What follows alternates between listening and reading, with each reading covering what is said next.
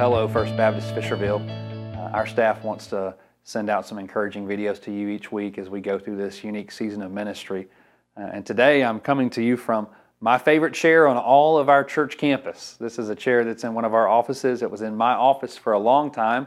I inherited it from Travis Rucker, the youth minister who was here before me.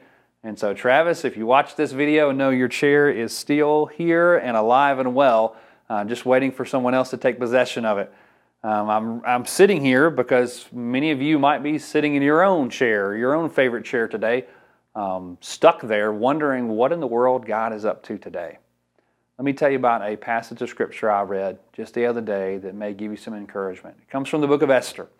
Esther was the queen of Persia. She was a Jewish girl who was living there after the Babylonian captivity. The Babylonians conquered the kingdom of Judah, and then the kingdom of Persia conquered the Babylonians. And through a series of events, God ordained that Esther would become the queen of that empire. There was a man named Haman. He was a king's official, and he had plotted and schemed to have all the Jews killed in that empire. And Esther's uncle, Mordecai, came to know the plot.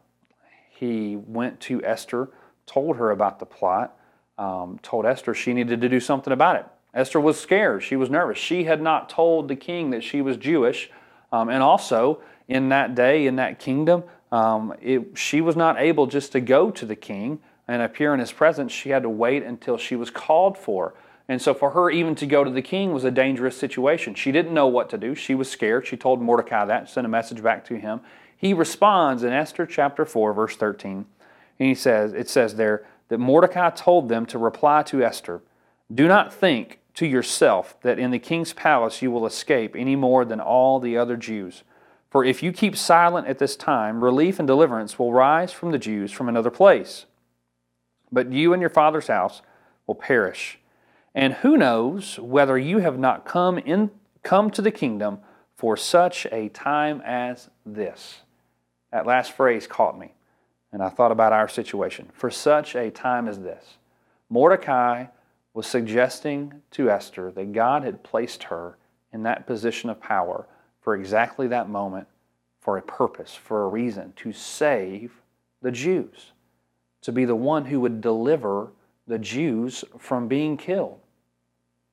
He had a plan for her, a way in which he was going to work through her for the sake of his children. And he did work through her to save the Jewish people. Many of you right now are likely sitting at home wondering what your purpose is at this moment. This coronavirus has kept us home. Our government officials here recently in Memphis, Shelby County, have issued a shelter-in-place order asking all residents in non-essential positions to stay home. Maybe your job is non-essential, and so you're sheltering at home, just praying that the sickness doesn't come your way. But maybe God has placed you there for such a time as this. Maybe He has a purpose in it. In fact, I know He does. He has a purpose. He has a plan. Now, what could that plan be? What could that purpose be for this moment?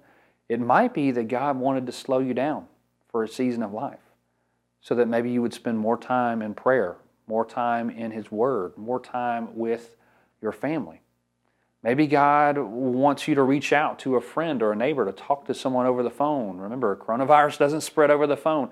And so maybe God has given you this time, this extra free time in your life in order to be able to reach out to those that you love, to reach out to those who need to hear the gospel, to share Christ's love with someone else. I mean, He's taken away our freedom to move about, to go shopping, to go watch sports, to do things like that. And so surely God has a plan for us in this time of life. Or maybe your job is quote-unquote essential, as the government calls it. And so your daily life hasn't changed that much. You're still going to work. You're still doing everything that you've always been doing. God still has you there for such a time as this. There is a purpose. There is a reason that God has placed you where He has placed you.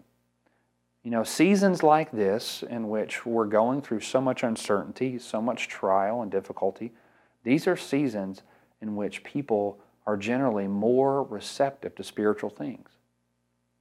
And so maybe God is still allowing you to go about your job so that you can interact with people, so that you can share the gospel, so that you can share the hope that Jesus Christ has given you, so you can remind people that our God is a God of peace. He's a God of love. He's a God of hope. He's a God who answers prayer.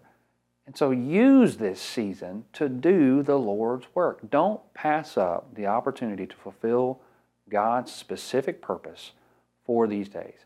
Instead, pray, seek the Lord's will, and follow the Spirit's lead. I want you to know that our church staff is praying for you, and we are going to keep saying this same thing over and over again. If there's something that you need, some way that we can pray for you, some need that we can meet for you, please reach out to us so that we can do so. But in the meantime, we're lifting you up in prayer and asking that the Lord would keep you safe, would keep you healthy, and would show you His purpose for these days. See you later.